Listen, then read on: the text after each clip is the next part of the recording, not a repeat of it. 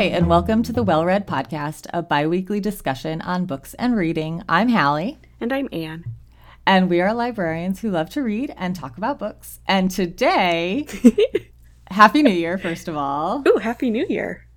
Today, we are doing something I think is a new fun thing. But that's because it was my idea. Yeah, I think it's a super fun new thing. Okay, we're doing our 2020 superlatives. So in our last episode, we did our favorites of the year.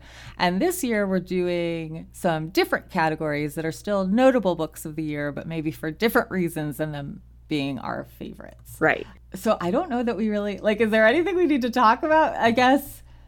I don't know. Well, I think that you had suggested doing this as a different take on favorites, and I said, well, I really love the favorites episode, and so because we control our world, yeah, we can do whatever we want. So we did both. So we're doing both. Yeah. Yes, because there are definitely some that we'll talk about today that I obviously didn't include in my favorites, but they still meant something to me throughout the year. Yeah. So I wanted a chance to talk about them. And I also think that in episodes, I think it was our reading out of our comfort zone episode, or maybe it was the reading from our TBR episode.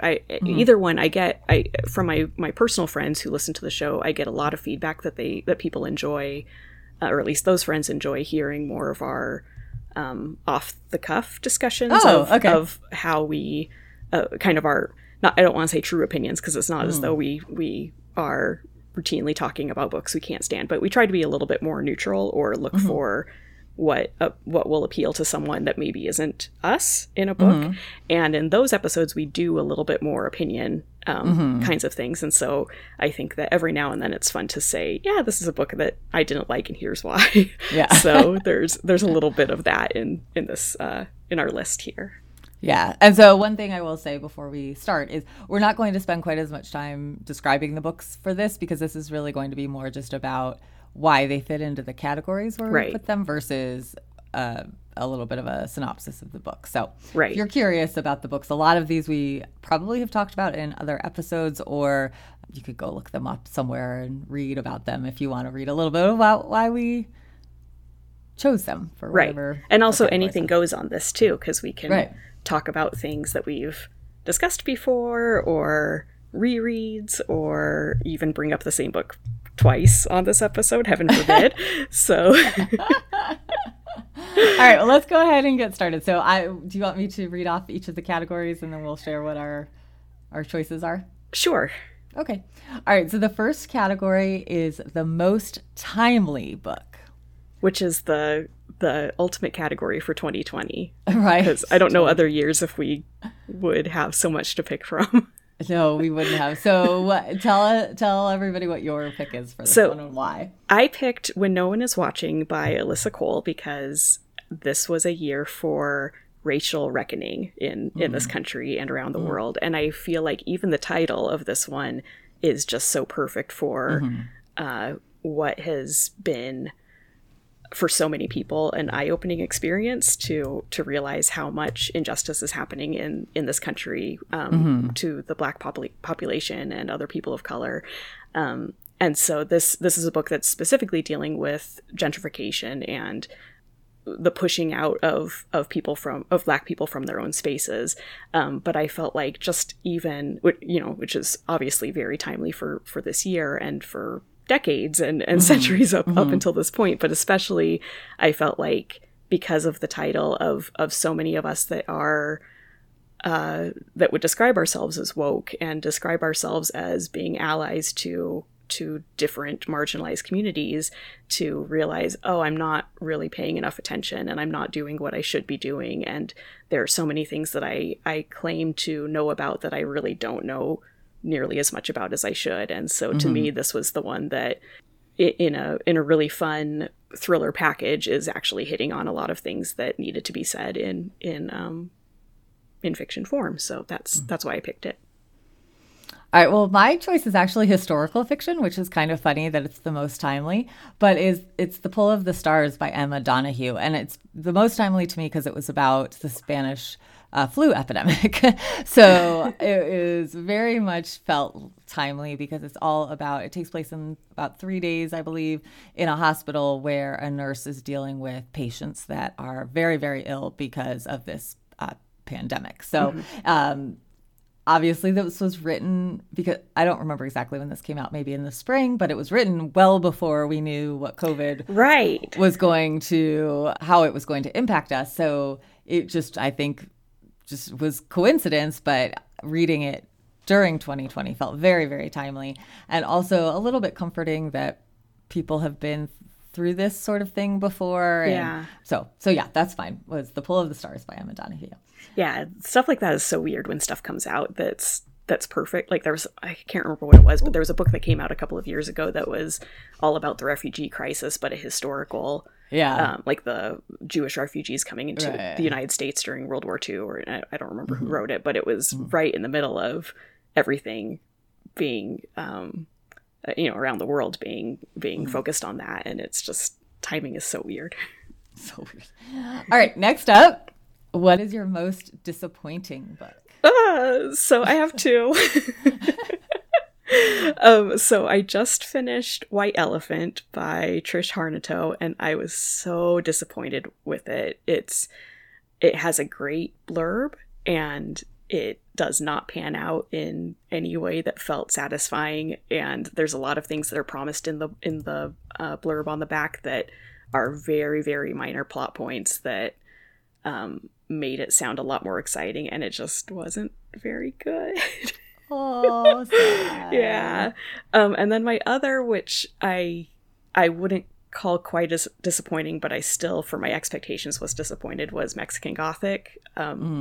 That one, I said in our preview episode that it was the top book I was excited for this year. And I don't know if it's because I was reading a Tana French book at the same time that sort of colored my view of this book, because Tana French's writing is so incredible, and it's just so much more than plot. And so everything is going to kind of look pale compared to her, but I still think that for as much plot as was described on the back of the book, that there wasn't a lot in the language or in the execution that made me feel like I was in that world. So I was just bummed out by how excited I was for that book. So how about you? My clear-cut winner, if you can call it a winner, is The Starless Sea by Erin Morgenstern, which is such a disappointment. I mean, The Night Circus is one of my favorite books of all time. I was so looking forward to this book, and I thought it was just kind of boring. Like, it just never really pulled me in. I just never felt engaged with it. So it was the true epitome of a disappointment, just because of how excited I was for it. I don't think it's a bad book. I don't think other people wouldn't enjoy it. I was so excited for it, and it just really fell flat for me. So that's the winner. I do have an honorable mention, though, which is The Bright Lands by John Fram, which was sold to me as Friday Night Lights, but with a mystery element. Ooh. And which Friday Night Lights is a TV show I love, love, love.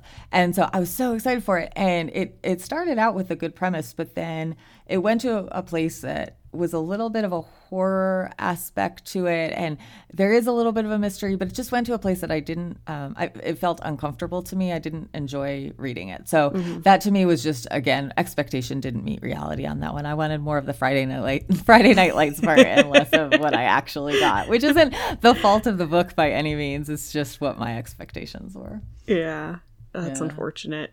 I tried to read The Starless Sea at one point.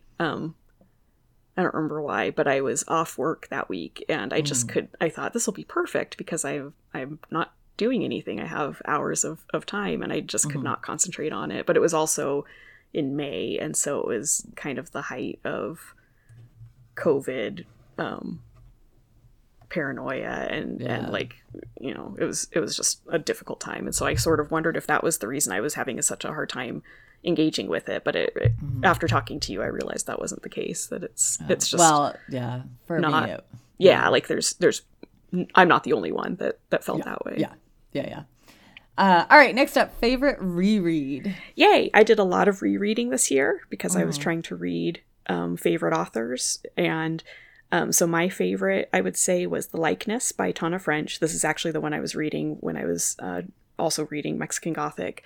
And I go back and forth a lot on Tana French of whether I love In the Woods or The Likeness better, because and it seems like people are usually in two camps of feeling like one of those is her best book.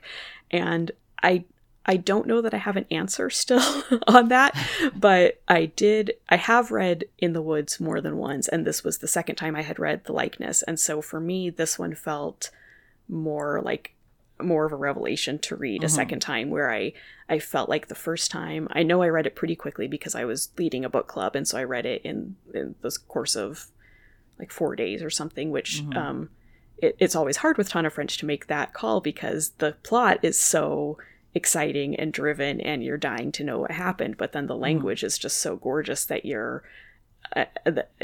want to take your time with it. And I'm definitely not someone who reads for language generally, but her writing is just so wonderful that you sort of never want to get out of that world. So I felt like I had quite a bit more time to sit with this one and sort of take it a little bit at a time and really think about the characters and enjoy what she's setting up in this one. So this year, The Likeness is my favorite, but in future rereadings, I don't know what will be the case. Yeah, I've not reread any of her books, but The Likeness is the one that sticks out to me as my favorite. Oh, really? Yeah, I think. Yeah, it's so hard, but it's such a premise that sounds completely implausible, but yet I bought into it totally and was so into that story that, to me, that makes it a standout. Yeah. And I love, now it's called Dark Academia, but I don't know what it was called at the time, but those like, here are a bunch of scholars with terrible things happening. That's a huge favorite trope of mine, and so I really enjoyed being in that setting. And I also couldn't remember a lot about the ending. And so I did sort of feel like I was rediscovering the plot all over again. So it was just a completely enjoyable reading experience.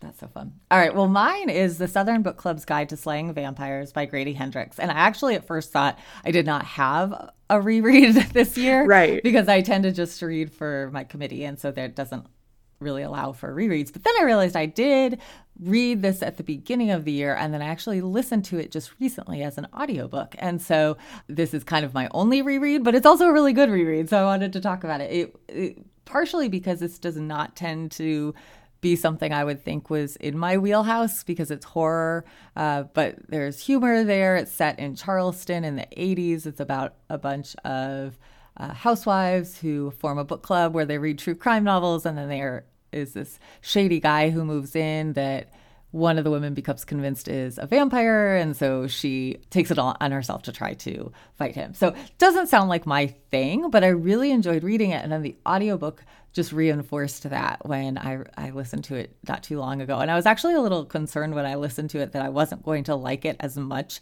as I had the first time.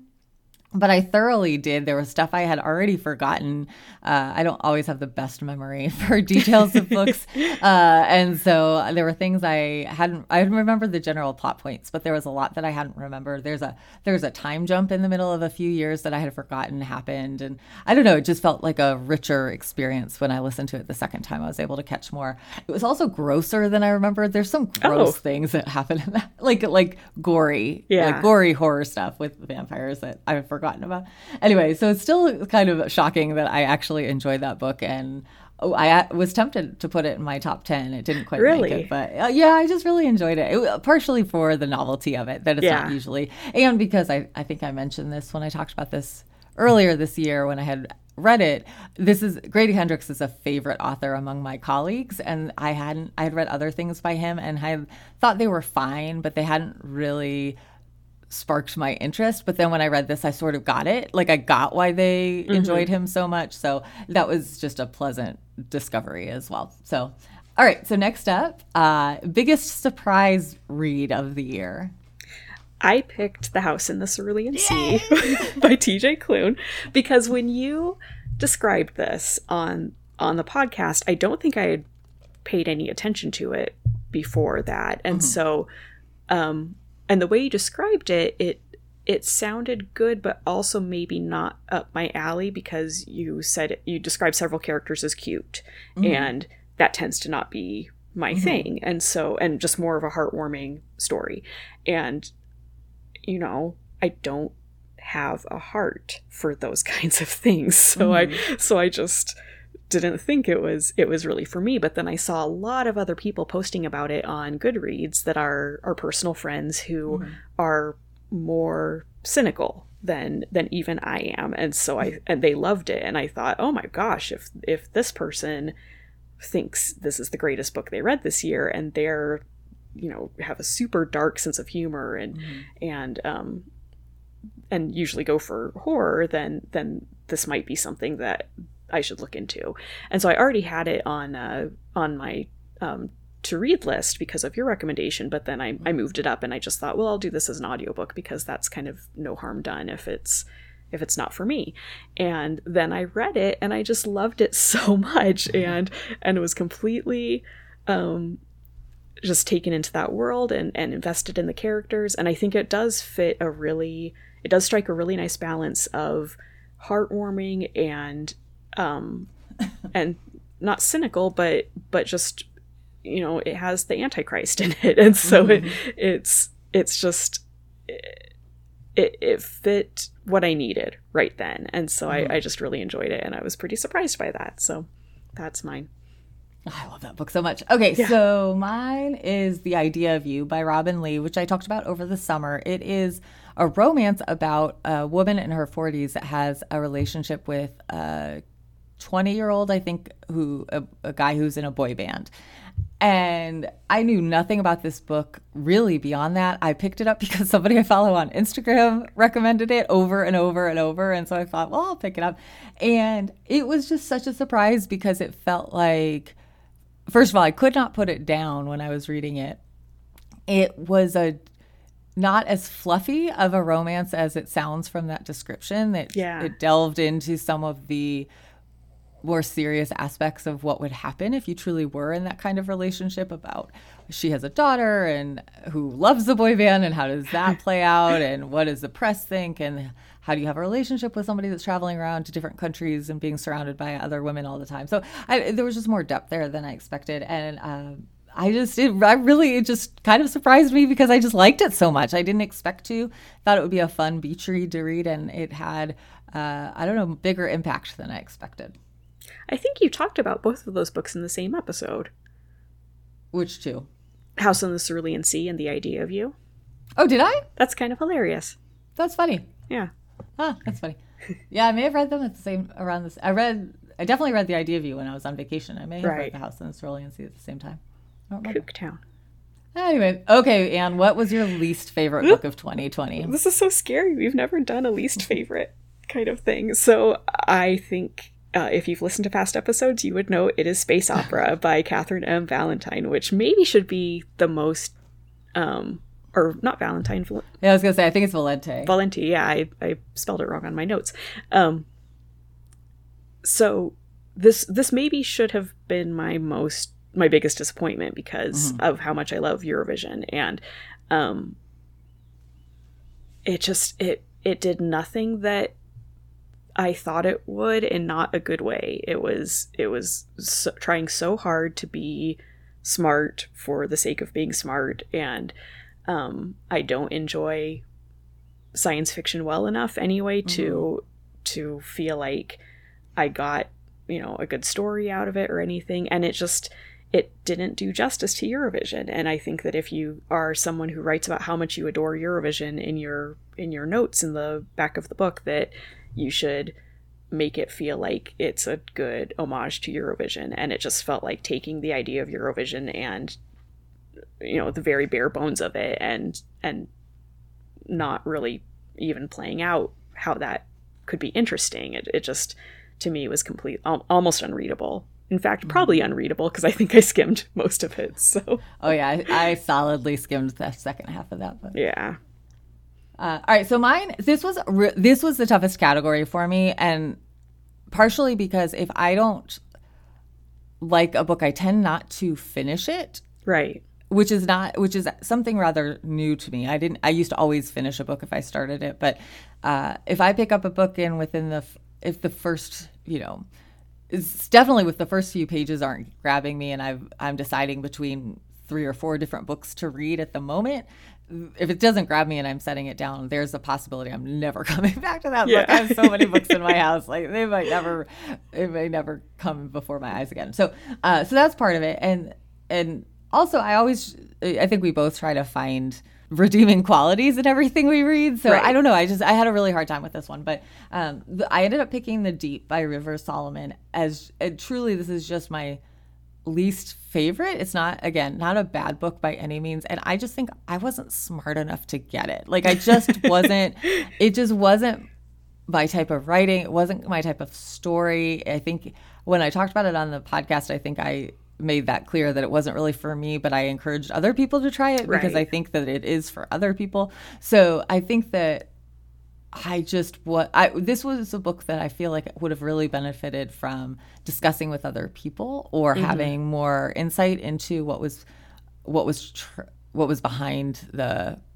premise of it or something. I don't know, because it is based in historical fact. So I feel like I just came to it too cold as far as knowledge, and that then all the factors just played into it not being my favorite book of the year. But I do still think it's an intriguing premise, and I do still think it's very cool, and I like the story of how it's morphed from a song into a different kind of song into a book into it's all these different things. So I think that it's still very cool. But as far as a reading experience, I would say that was my least favorite of the year. Yeah. It's hard on these kinds of things because you want to just almost go with your first impression of what is the most true for all of these categories. Yeah. And so you can't just be like, well, there's other stuff that's a worse book, but you enjoyed more. You have to just go with, for you personally, what was your least favorite. Well, and like we talked about when we did our best of list, I had a really good reading year. I read a lot of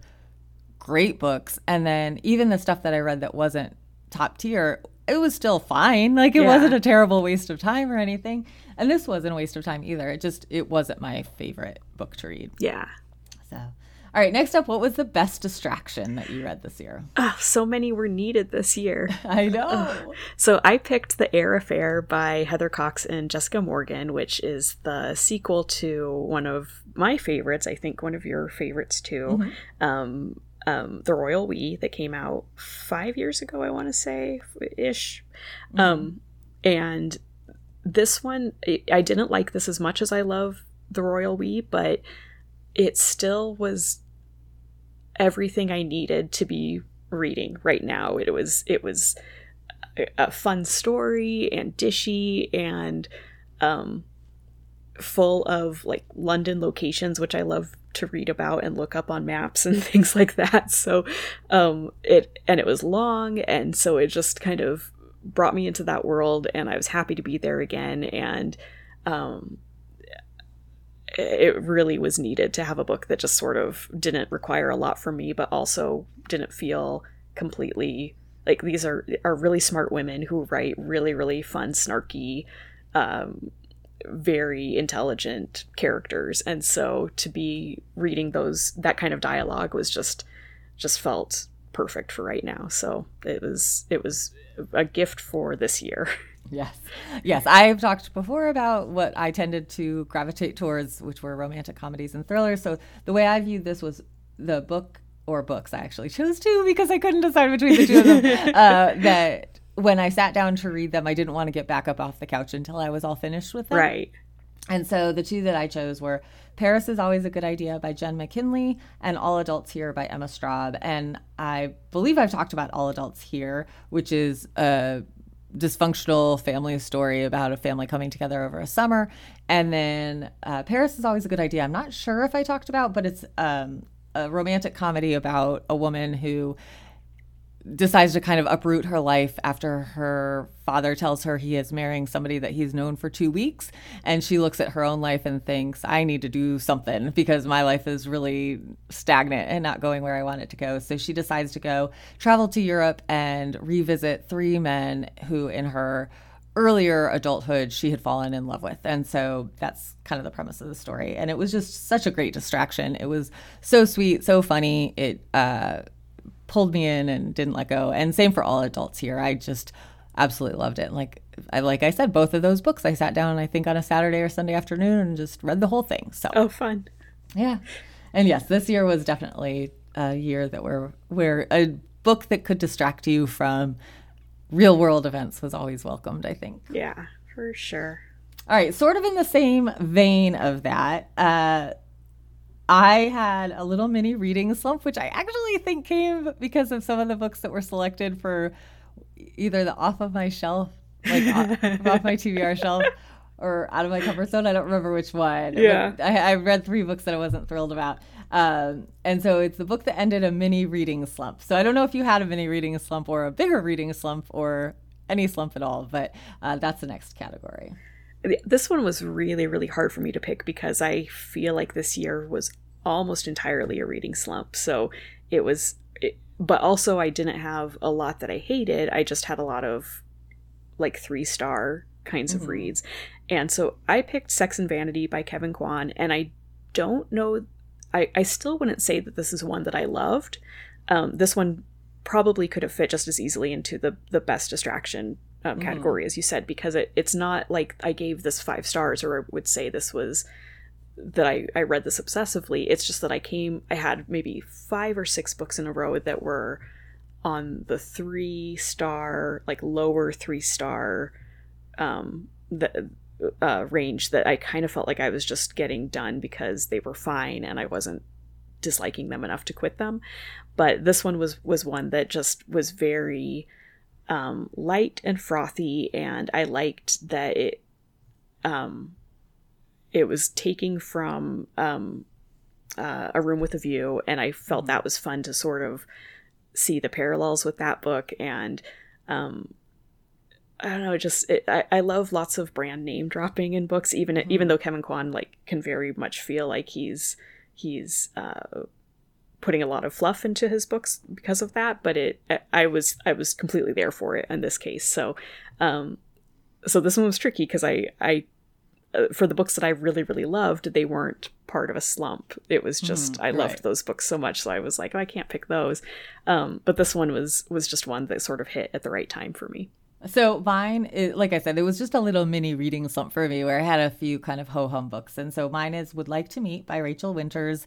And it's this, romantic comedy and it's all sort of based on movies, like the tropes that you see in movies and books about romantic comedies. And again, like you said, just hit at the right time. Was not the best book that I read this year or anything like that, but just such a delight. I just loved reading it. I loved spending every second with the characters. I thought it was just a joy to read. And it sort of brought that feeling back, like, oh yes, I love to do this. I love to sit and read a book. Yeah. And just be in that world for a little while. So that was mine. All right, then we have Better Late Than Never. What is the book or author that you finally got around to reading this year? So I don't know if anyone else would say that this should count, but I read On What Grounds by Cleo Coyle, and it is a cozy mystery series that's kind of one of the top tier cozy series, I would say. I think she wrote this book in 2000, so it's been around for a long time, and she's still publishing books in the series, and it's just always been on my list. And I was so surprised by how much I liked this book because I'm not a coffee drinker. I've never had it. I will never have it. And I shouldn't have thought this was as much fun to hear about the coffee shop world as I did. But I was just very intrigued by it. So it takes place kind of strangely for a cozy mystery. It takes place in Greenwich Village in New York. And that's just kind of unusual. They're usually small town kinds of settings. And so the mystery was very meh. It wasn't anything that was great, but I just thought that she sort of captured all of the world building that makes cozy mysteries so appealing to me. And so this is one since I've gotten into cozy mysteries about the time that this book was written, and I've just always had it on my list and never got to it. And I decided to do it as an audiobook and was completely enchanted by it. So it's kind of strange, but that's mine. And yours, I am so shocked by, because Why? I thought you had read this author before. Oh, yeah. So that's so mine is The Duke Who Didn't by Courtney Milan. And Courtney Milan is an author that I've heard about for years and years and years. She's very well known in the romance world, and she writes super wonderful heroines, and they're feminist, and they're just great. And I don't know, I had just never gotten around to reading one of her books. I don't know why. I honestly don't know why. Anyway, I read The Duke Who Didn't this year, and I absolutely loved it, and immediately wanted to figure out how I could read her other books, because she does historical romance in a way that feels fresh and new and interesting, and has diverse characters and reflects modern values in a historical setting. So that was just wonderful. And now I can't wait to read more by her. I totally did a double take when I saw this on the list, because I was so sure you had read her before. No. It's the first time. Awesome. I know. All right. So, Anne, what book has stayed with you that you read this year? I picked When We Were Vikings by Andrew David MacDonald, and I talked about this before. This is a book that's about a woman who has, I think it's fetal alcohol syndrome. And so this is one that I honestly picked up because of the Viking angle, because I like Vikings. And I think that if it hadn't had that side to it, it would have been a book that existed in the world that I wouldn't have been particularly drawn to. But I've thought about it a lot since I read it, because the character has a developmental disability, and it's told from her perspective. And so there's just a lot of things that happen in the book that she either doesn't fully understand, or things that are sort of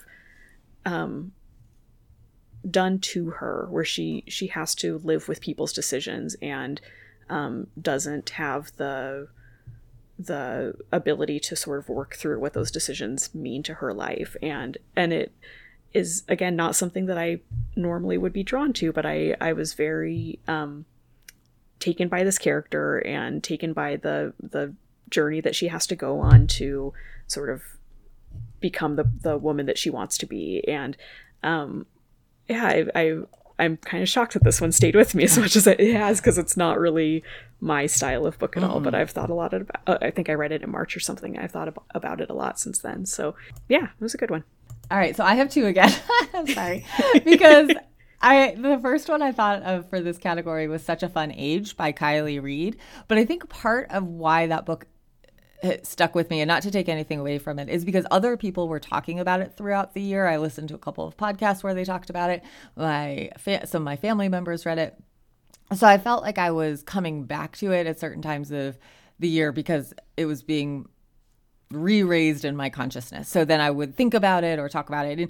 And I still think it's valid. It really has stuck with me. I remember a lot about that book, and it was very thought-provoking. And I think it was one of my favorite books of the year. I talked about it in our last episode. So, but the one that was more of a surprise to me that has stuck with me is Florence Adler Swims Forever by Rachel Bainland, which is historical fiction about a Jewish family in the 40s who one of the family members passes away.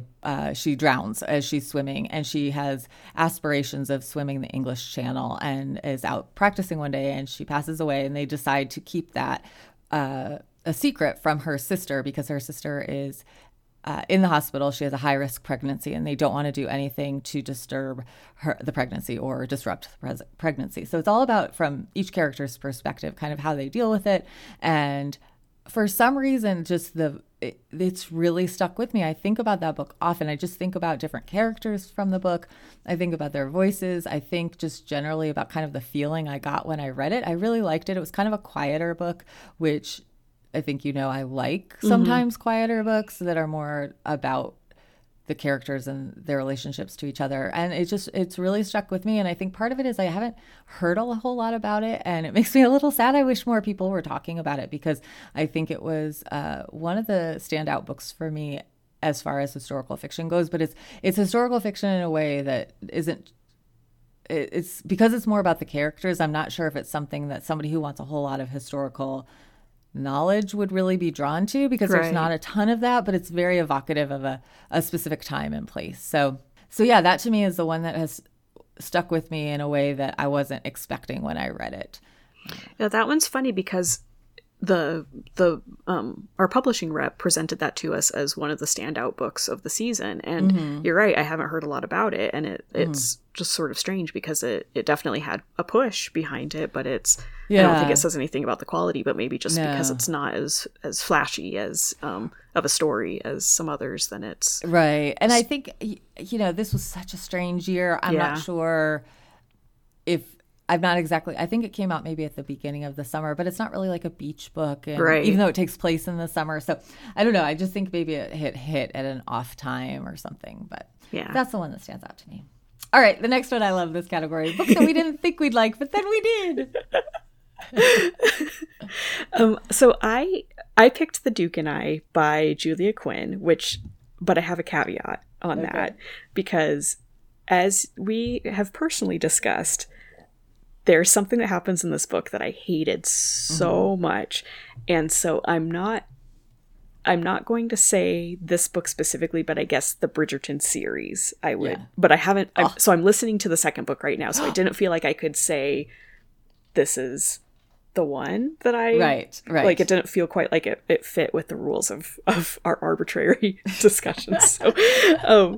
But so that one, I don't know that I can say I like The Duke and I, because I really, really hated that plot development, but I like the world that she's building. I love the conceit of the scandal rag that is so good. Sort of framing everyone's experiences in the book. And so, and because everyone has Bridgerton fever right now, I've been really excited about that and of watching the show. And it's actually really funny because I belong to a bunch of Jane Austen groups on Facebook and like period drama kinds of groups. And lots of people are all up in arms about how this isn't true Regency. And it's like, it's pretty ridiculous. And so, I didn't think I would like this because I typically am not, a huge romance reader. So, but I also am not anti-romance anymore. And so I didn't know that it would be something that I would hate, but I was like, okay, I'll give this a try because everyone's so excited about this series coming out. So the series is a pleasant surprise for me, I guess. I'll say. I feel like I keep giving caveats on. That's fair. No, that book that problematic scene is so problematic that I think that I understand why you're giving that caveat. But I can't wait to watch that TV show. I'm so excited. I can't. Well, I guess you've been traveling, so it makes sense that you haven't watched it yet. And I haven't watched it either. So. Yeah, and I don't think it's really Jeremy's thing, so I'm gonna have to find a time to watch it when it's just me on my own. Yeah, so. yeah. Kick him out. I'm not gonna kick him out. Okay, so mine is, so I was really sure that this was going to be some science fiction book that, I didn't think I was going to like it, but then I did. But I didn't really like any of the science fiction books. I mean, there were some that were okay, but I talked about the one actually was The Human Son, which I just talked about a few weeks ago, but that I knew going into that just based on the premise that I thought I would like that because it was a very much me kind of science fiction book. So anyway, so I picked a mystery actually, and it's called Fortune Favors the Dead by Stephen Spotswood.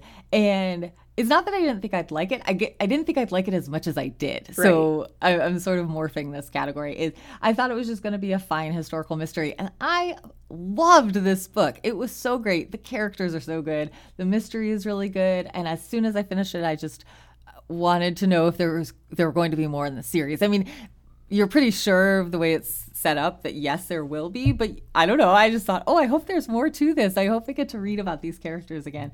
And it was very snappy kind of writing, great atmosphere as far as the historical elements. And again, the characters were awesome. So that was the book that I felt like not that I didn't think I would like it, but I just thought, okay, just another historical mystery, and it just took me by surprise, I guess, that I liked it as much as I did. What's the time period on that? The 30s, I think. Oh, okay. Let me go look. Yes, I think it's the 30s. 1942. Cool. All right. Next up, what was the best read of the year in your opinion as far as quality? War and Peace. You just wanted to brag that you finished it. That is not true. Because what am I supposed to say besides, like... No, that's true. I know. What else can you say? I considered some Jane Austen, but I think, as much as I love Jane Austen, the scope of War and Peace is something that you just can't deny. So that's accurate. Yeah. I agree with that. So mine, I think, is The Vanishing Half by Brit Bennett, which I talked about before, but I thought this was so complex and layered and memorable, and makes it the best. I think it's an enduring book. I think it's something that people will come back to for years to come. So that is why I picked it as the best read as far as quality goes. Not to take away anything from the other books I read, but but one of them has to be the best quality. Like, we have to pick one. That's the point of superlatives. Okay, except we don't pick one. We keep picking multiple. We keep picking 3. Okay, what was your favorite non-book media property of the year? So I have 2 for this one. So my first one is Eurovision Song Contest, the story of Fire Saga. Which, have you watched this yet, or did you guys? We did, yeah, we watched it a while ago. I couldn't remember if you told me that you did or not. So this was the gift for people who had their hearts broken when Eurovision was canceled this year. So for me, and it was such a shocking, like, I've known about this movie for a while, that it's been coming out, and I do like Will Ferrell movies. It's not as though I was like, oh, I don't know how he's going to handle this. I felt like in his interviews leading up to this, he talked about how he's been a fan of the contest for 20 years and his wife is Swedish, and how he watches it every year. And I didn't think that it would just be some random American saying, I'm going to take this thing that Europe does and make fun of it. And that's what I was afraid of, that it would just be like, as much as I am watching Eurovision for a lot of mockability, but I also truly love it with every ounce of my heart. So I was afraid of what balance it would strike, and it was the perfect balance. Like, it's heartwarming in ways, there's good, like, quality songwriting in it, and it, I thought, struck the balance between being goofy and being heartfelt in a really sweet way. And so I've seen it, I think, 3 times now, because I've watched it with various friends who are watching it for the first time, and I have cried at the ending every single time. So I just, to me, it was, a lot of people really liked it this summer, and it just felt like this kind of reprieve from a lot of things that were disappointing this year. So that's my number one. And then the second one is anything that Sarah Cooper put out, whether that's her TikToks or her comedy special on Netflix. If you don't know who Sarah Cooper is, she is the comedian who was, a very small comedian, a very minor comedian who started doing lip sync parodies to Trump speeches. And she just put them on TikTok. I think the very first one was about, it's called How to Medical, and it's about exposing yourself to light as a cure for coronavirus and various other things. And she just takes President Trump's words and lip syncs them to, various images of things. And she's truly, if anyone has had a better 2020 than any other year, she's the person, because she took this very small project that she was doing during quarantine and has had a phenomenal success with that. And I didn't love her special as much as I love her TikToks, but I really, really love her TikToks. So that was something that was a bright spot this year, I thought. How about you? So for me, I have 2 TV shows that stand out to me. The first is Normal People, which is based on a book, which I've talked about both the book and the TV show already. But I loved it with my whole heart. It was so good. I cried and cried at the end.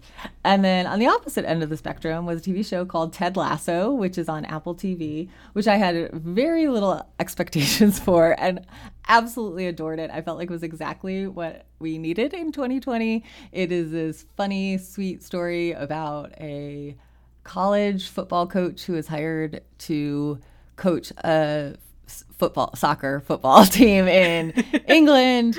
And it's sort of like Major League, that movie. The owner has gotten the team in a divorce settlement, and it was her husband's pride and joy to have this team. And so she has brought him in basically because she's convinced he's going to run the team into the ground and ruin what her ex-husband loved.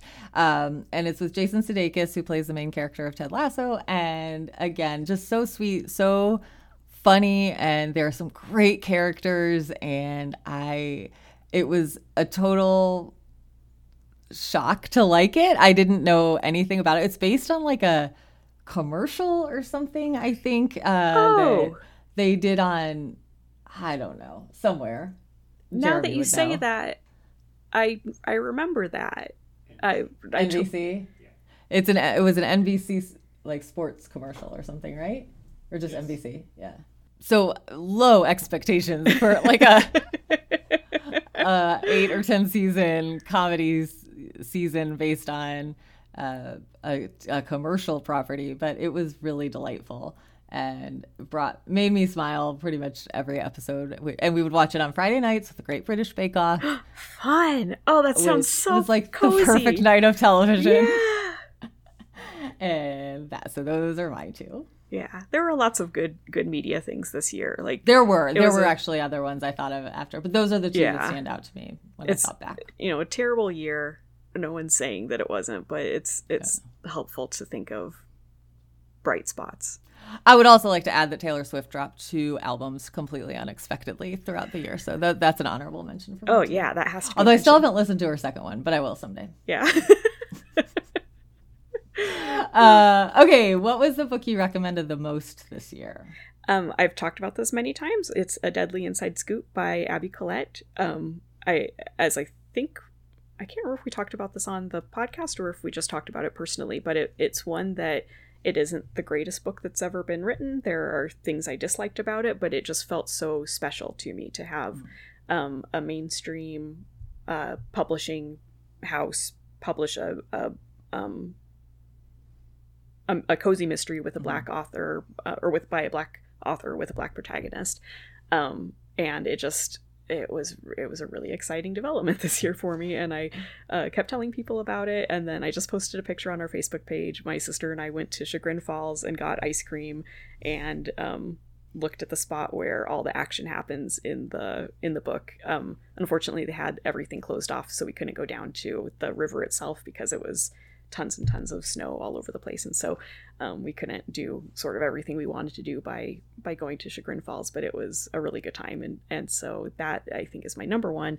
I've also talked about Unmarriageable quite a bit to various people. That's by Sonia Kamal, which is the Pride and Prejudice retelling that takes place in Pakistan, and because I attended so many online conferences where she was a speaker, it just felt like I was constantly talking about this book to people. So yeah, so 2 books that I think I definitely was gravitating toward. Obviously, I had both of them downloaded outside of, any events or anything like that, but I just keep talking about them to people, so they're very fun. Yeah, so the 3 that, because I have 3, were all ones I talked about in my favorites of the year. So no surprise that they're the ones I also recommended to people the most. I do think Vanishing Half fits in here, but I also think that got plenty of buzz beyond me recommending it. So right. That sort of felt like unnecessary. But they were Codename Helene by Ariel Lawhon, which was a World War II historical fiction about a female spy. This one I think I recommended so much because I would preface it by saying, I know you probably don't think you want to read another World War II book, but believe me, you want to read this one. And then A Good Marriage by Kimberly McCreight. This was sort of my go-to when somebody wanted, especially I have friends from high school and college who basically we only keep in touch now on Instagram or Facebook, and they know that I read a lot, and so they'll reach out to me for book recommendations. And A Good Marriage was one that I felt pretty confident that somebody who maybe doesn't read a lot, but wanted something fast paced and to grab their attention. That felt like a good, solid recommendation for them. And then, of course, The House in the Cerulean Sea by TJ Klune, which I just can't shut up about because I loved it so much. It's thanks to you recommending it that I read it. So yay! I know. So great. All right. Well, that is it for our 2020 superlatives, which is, I love that. I love doing that. Yeah, it's so much fun. We will be right back with what we're reading this week. Great.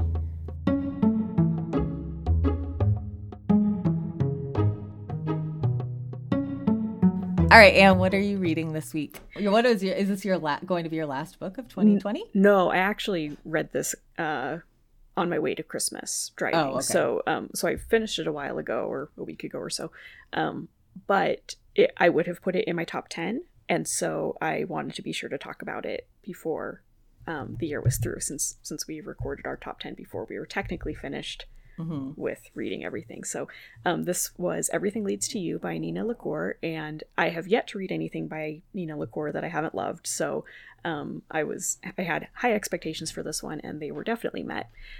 It's about a girl named Emmy who is 18, and she's in the very end of her senior year of high school, and she actually doesn't attend high school very regularly because she has an internship as a set designer on Hollywood films. And so it's kind of actually a little hard at the beginning to understand her age, because it seems crazy that she would be that young working as a set designer, but she's doing this through an internship.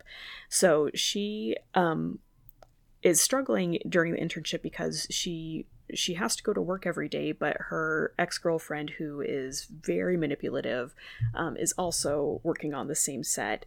She's someone who's a little bit older and got involved with Emmy, and they have had this very torrid relationship, but her ex-girlfriend, I think is named Morgan, she has broken up with her 6 times. And so they've just, and subsequently said, I miss you, can we get back together? And so another breakup has just happened, and so Emmy is trying to make sure that she doesn't fall for this trick again, even though she wants to go back to Morgan. So she is scouting various estate sales to look for items that can go on this film set, and she goes to she's told to go to a certain house, and she realizes that it's the mansion of a recently deceased film icon, who is kind of a John Wayne type. He has starred in all kinds of iconic and classic westerns. And so she goes to this house and does the things that she needs to do for her job, and collects a bunch of items. And so she and her friend Charlotte are going through some of the items that they've taken from this house, and one of them is a record, and Charlotte really likes old vinyl records, and so they're listening to a Patsy Cline album, and a piece of paper falls out that says, if you're finding this, that means I've died, and please deliver to this certain address. And so this starts this, not a scavenger hunt, but kind of at the beginning it feels like one of trying to track down the woman who is listed on the front of this envelope. And so they go to this house, and she's not there, and so they have to figure out how to continue this trail. And eventually, through lots of things that happen, they come across a young woman, also 18, named Ava, who is she's gorgeous but seems troubled, and she has kind of an unconventional life that she's trying to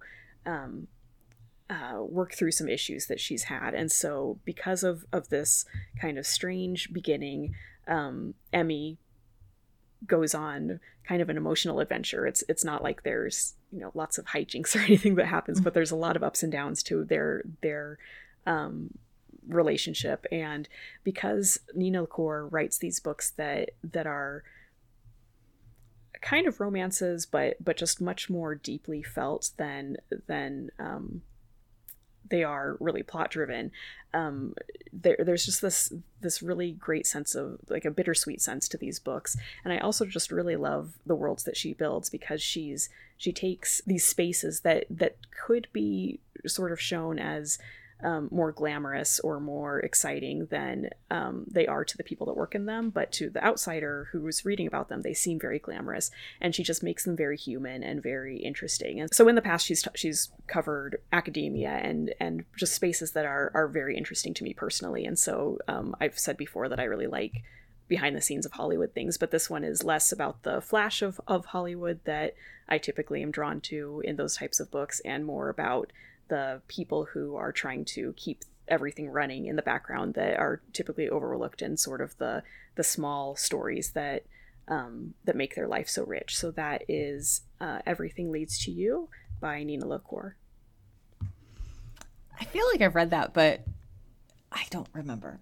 As you were describing it, I didn't think I read it based on the title, but then as you were describing it, I thought this sounds awfully familiar. I think it was a fairly big YA book when it came out. Yeah, it was on my list already before I just happened to, I knew I liked her books already, and then I was just looking for something to listen to while I was driving. And since one of my goals this year was to listen to more own voices, LGBT stories, then I thought, oh, this is a go-to author for me to read more of her stuff. And so it was kind of perfect driving, like driving through the night kind of story, because it's just very quiet and not anything dramatic or big plot reveals or anything like that. It's just a lovely story. So nice. Yeah, I really liked it. All right. Well, what I'm reading this week is The Eighth Detective by Alex Pavesi. It is a mystery. It's sort of like one of those books within a book, which I love. Yeah. It's about a woman named Julia, who's a book editor, who travels to this remote island to visit an author who's kind of become a recluse. And he wrote a series of short stories back in the 40s, I think. And now they're going to be releasing the 25th anniversary edition. And so she has gone because she needs to write an introduction. And so she wants to talk to him in order to write the introduction. But she's also noticed some discrepancies in some of the stories. And so she feels like she wants to get a handle on if they need to sort of brush up on, maybe release new revised versions, basically, to fix some of these inconsistencies and make them more seamless. So the way the book is set up is that the chapters alternate between the actual short stories in the collection and then Julia talking to the author about that short story, which is a cool way to read a book about a book. Yeah. It's a cool way to read about the stories, is to actually be able to read them.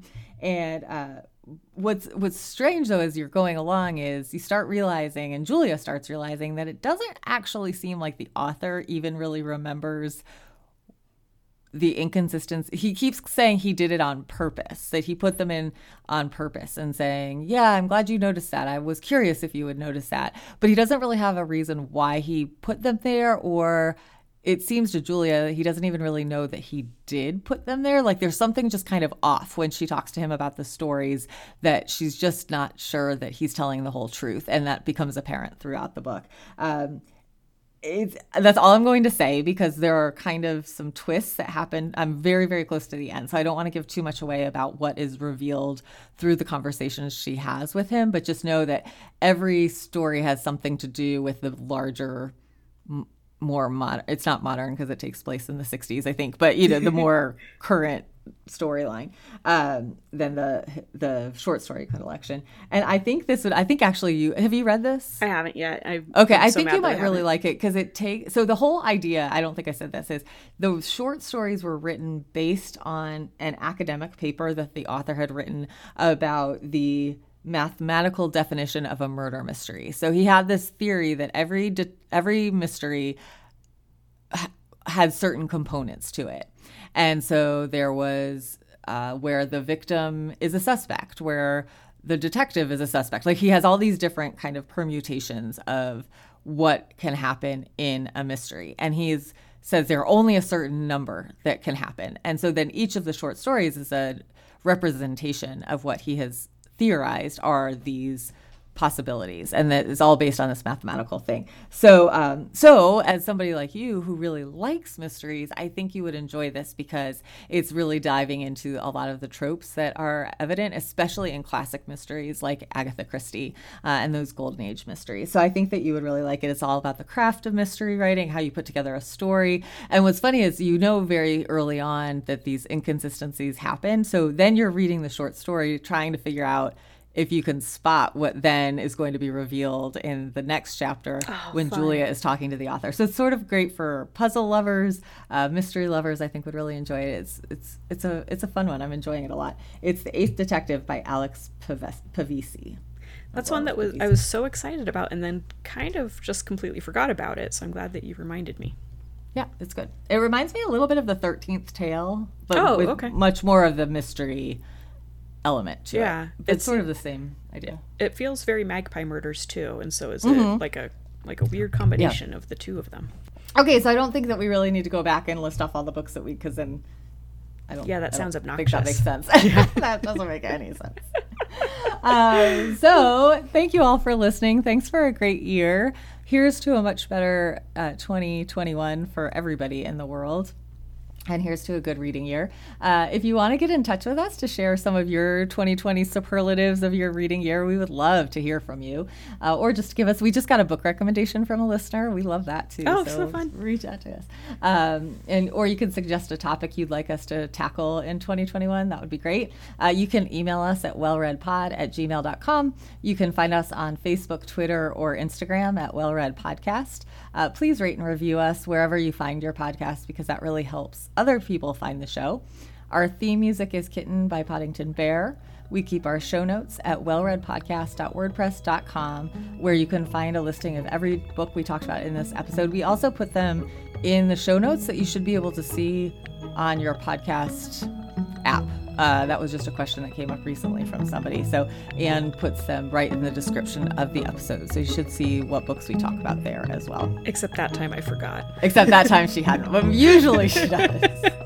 And still have forgotten. I have to go back and do that. But thank you all so much for listening. Happy reading and Happy New Year. Happy New Year.